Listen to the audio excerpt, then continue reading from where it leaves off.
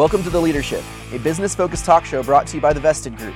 We talk to entrepreneurs, employees, thought leaders, innovators, dreamers, disruptors, and even our own children about what makes us tick on and off the clock.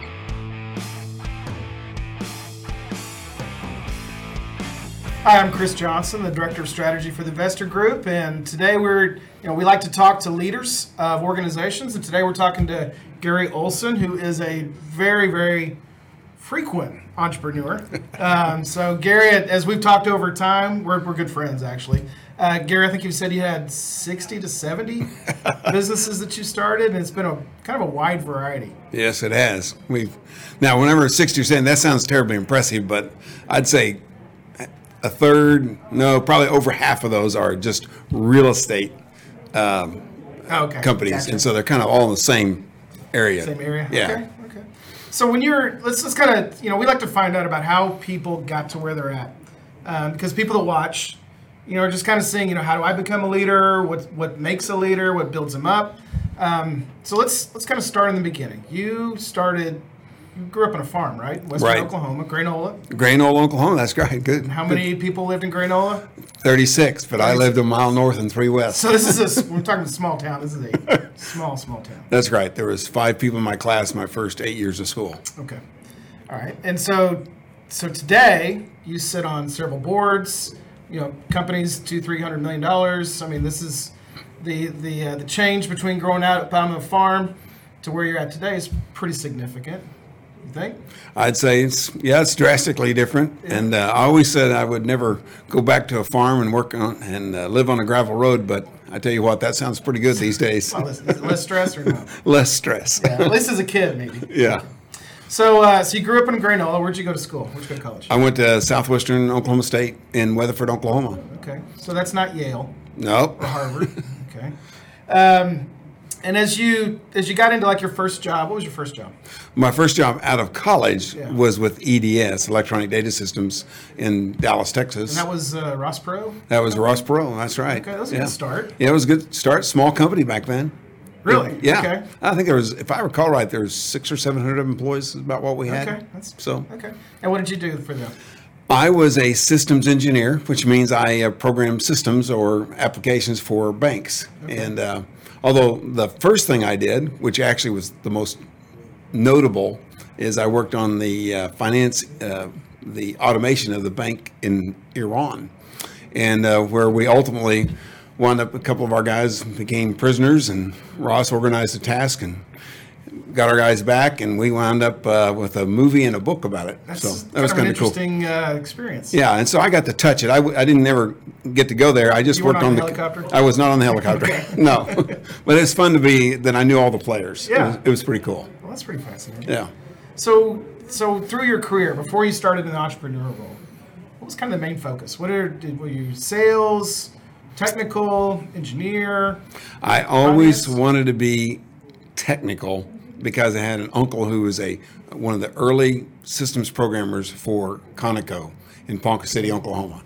And I always thought that looked like a cool job because they had air conditioning, he had a chair on rollers, and they could buy Coca-Colas for a nickel. I thought, that's my kind of job. This sounds like it's a boy that grew up in the hot weather that wanted the AC. Is that? That's right. I hauled hay as a boy growing up and drove a tractor for hours and hours a day, so that looked pretty good to me. AC sounded pretty good? Yeah, it did. Okay, so what were some of the roles that you had? You're an EDS as system engineer. What was next? Actually, during my time there, I started thinking about how to multiply my personal income. And the only way to do that was to get other people to do things for you. So my wife and I, we actually got involved in Amway and made a lot of money at that. And then, but I always stayed in data processing, and I always stayed in the finance industry for my entire career. Okay. And so what was your favorite role? My favorite role, boy, I had a lot of favorites. I really did. One of the ones I loved the most was when I was working on proof of deposit systems, which is basically check processing systems. I just loved developing those new innovative systems. ACH was a big deal, which is Automated Clearinghouse. I helped write one of the first programs for that and to deal with clearing checks. So I really enjoyed that. But I would say over time, I really loved working with, talking to bankers about how to do their data processing and how they could automate their back offices, and that really kind of became my sweet spot, which is sales. Okay. That's so you're kind of like that, right? Yes. You like to talk. You like to tell stories. Yeah, I love to tell I stories. hear tell stories Yeah. all the time. Yeah. Which is great. Great stories are fascinating. So what is it? Why do you think that's the thing? What is it about telling stories, about the sales role? What is it you think that's in you that makes that so appealing? I like telling stories. I think it comes from my dad. My dad was a storyteller, Okay. and that always resonated. I was never great at sales, but I was really great at telling stories, about why this was good for you and why this would help things better, and how another person experienced the success of that. Like automating the back room. We eliminated, all the manual processing of checks, and it might be 10 or 12 people in the back room of a bank, but we automated it. And the sad thing was they lost their jobs, but the great thing was we reduced the overhead and expense. And so I really loved implementing those things and helping make things better. That was something I always liked to do. And it all gets down to talking to people and convincing them. Maybe not convincing, but just showing the benefits. I really like that. So what was like in that role? What was a normal day like for you? Well, I've always been a farm boy. I was a workaholic. Okay. So I'd get up and I would be out in the car on the way to work by 6 o'clock every morning. And I typically would get home, if I got home at all. Part of the time I actually flew around the country for years, but I worked long hours. It was really almost shameful how many hours of work I did a week. Okay. So. All right. So it's basically get in the car early, go visit clients. Yep. And tell them stories. Tell them stories. Okay. And I love to. I remember one of my favorites was down in Lubbock, Texas. One time I called this banker up, and he was like, "No, we're not interested in talking to anybody." And I said, "Okay, no problem." I said, "I'm going to visit with some other guys down the street. Just thought I'd stop by and say hi to you." And he goes, "Well, what are you going to talk to them about?" I said, "Well, that's why I wanted to meet with you." And he's like, "Well, come on over." And so I would cold call banks and talk to presidents all the time. And probably my favorite story is a guy in Veneta, Oklahoma. He said, "Well, I don't meet with anybody that's selling." I said, "Well, that's all right with me." And he said, "But if you wanted to meet, you'd have to meet me at 6 o'clock in the morning." I said, "Okay, I'll be there." So I got up at 3 o'clock and I went to Veneta, Oklahoma, and met him at 6 o'clock in the morning, one of my lifelong customers. Wow. Nice. So That's earning the business. You worked hard for that. I always did. I figured I can always, if I couldn't sell you, I'd just wear you down. Okay. All right. So you mentioned Ross Perot. This is a Ross Perot town, right? We're based in Dallas. What did you learn from him? Just whether it's the organization or direct contact with him, and what kind of things did you learn from Ross? The thing, Ross was real personable. I mean, you call him up and he'd talk to you. And if you had a problem, he'd talk to you. What I learned the most, I think, about from EDS was everybody was a team. We all worked together, and you didn't have to be the manager to make the most money. You could be the most valuable person, but you could be the person at the bottom of the team. And I thought, I like that, because whoever does the most gets the most. And I just love the camaraderie. But I remember, particularly like on the Iranian deal, I remember going in there and Ross would beat all these guys up, and I was just a rookie, but I'd watch it going on. But once they agreed, Ross had your back. Okay. It was a team, and we were all in it together, and I just loved that. It was a great time. So how was that thought kind of applied? Once we all fight to get to a decision, but once we're in a decision, we're all unified. Have you kind of seen that play out in other areas in your career?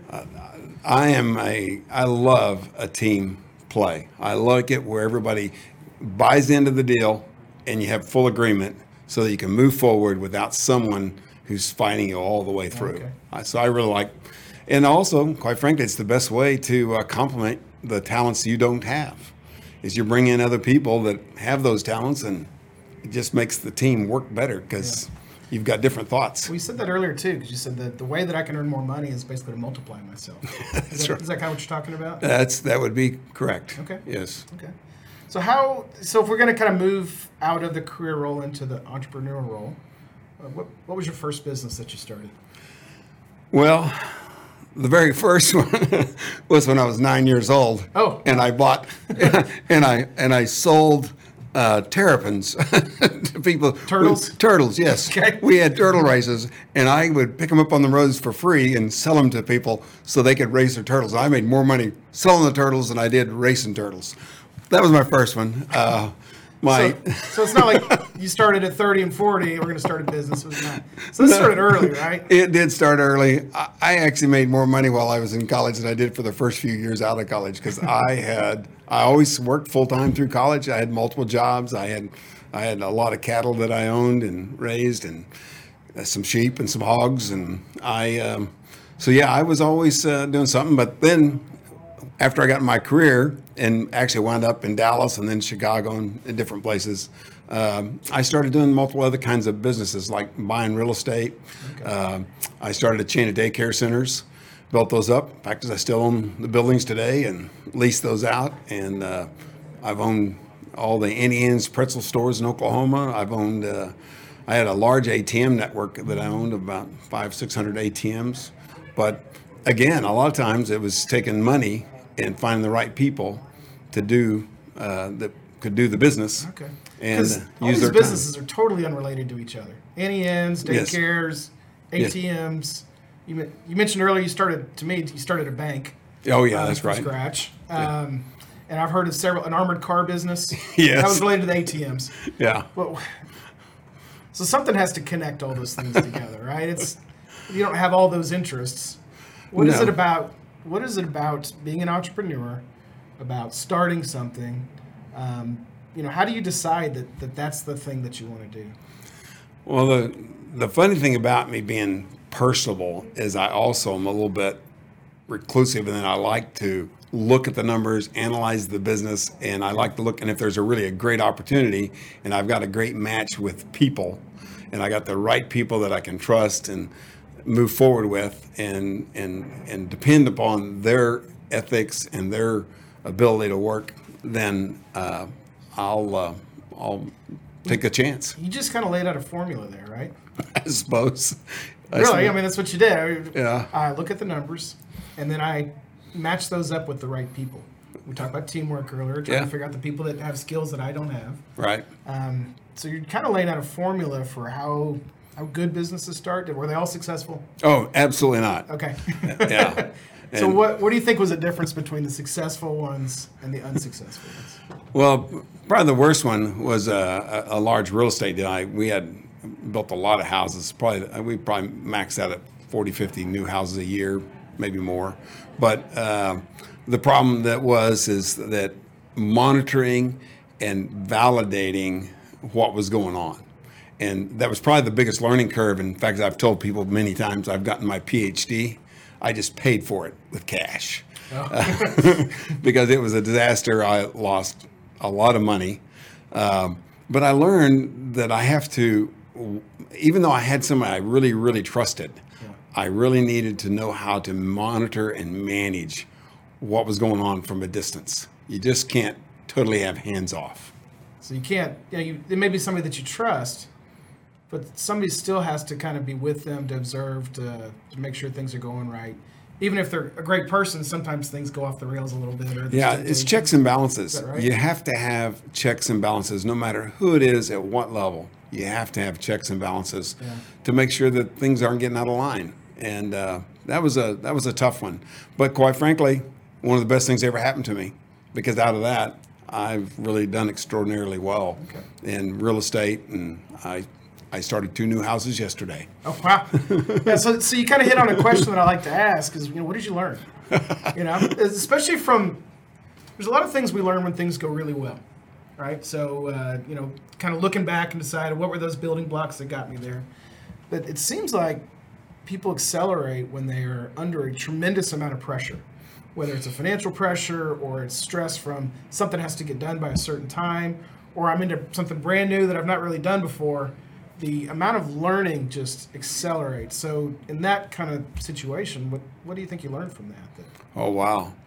Well, number one, tenacity and never quitting. I'm always one of those that says, when you're knocked down, you get back up. Because if you can get back up, and have a positive attitude, be forgiving, be graceful, because if you sit around with bitterness, you're gonna die in your bitterness.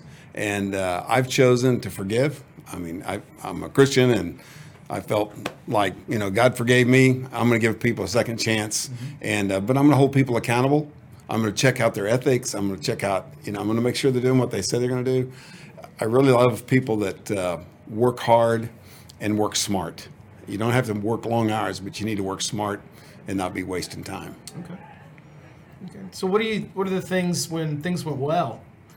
What are those things that you think you learned? I mean, what's the, somebody's going to watch and they're going to say, well, this is how Gary did it. This is the formula. We kind of went through one aspect of it. What is? Well, this is terrible. Build on that. But I like to say it: buy low and sell high. Oh, come on, that's cheap. I want some real.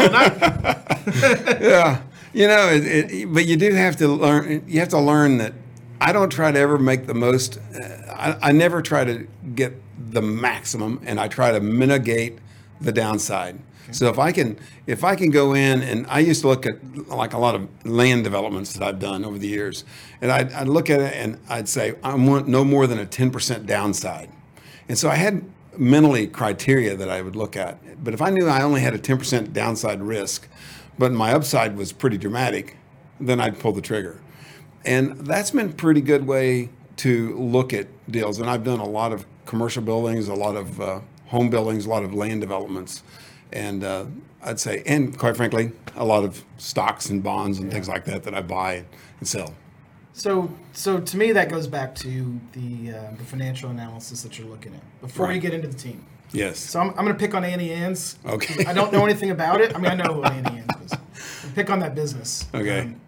So if you're going to use Annie Ann's as an example, when you're trying to figure out, do I start this? What does that look like when you're doing the analysis and you're saying, I want to mitigate my risk, but my expectations are not through the roof, they're manageable. Mm-hmm. What does that look like in using Annie Ann's as an example?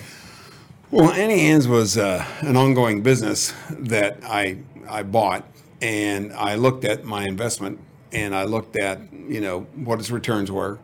I think the big thing I would say there is that I underestimated the amount of personal time I was going to have to employ there, and that was a mistake. It wasn't very costly, to be real frank, but I didn't realize that on Christmas morning or Christmas Eve, I was going to be working 14 hours a day making pretzels. That wasn't in the. Seem like a great investment. That wasn't the equation I was quite looking for.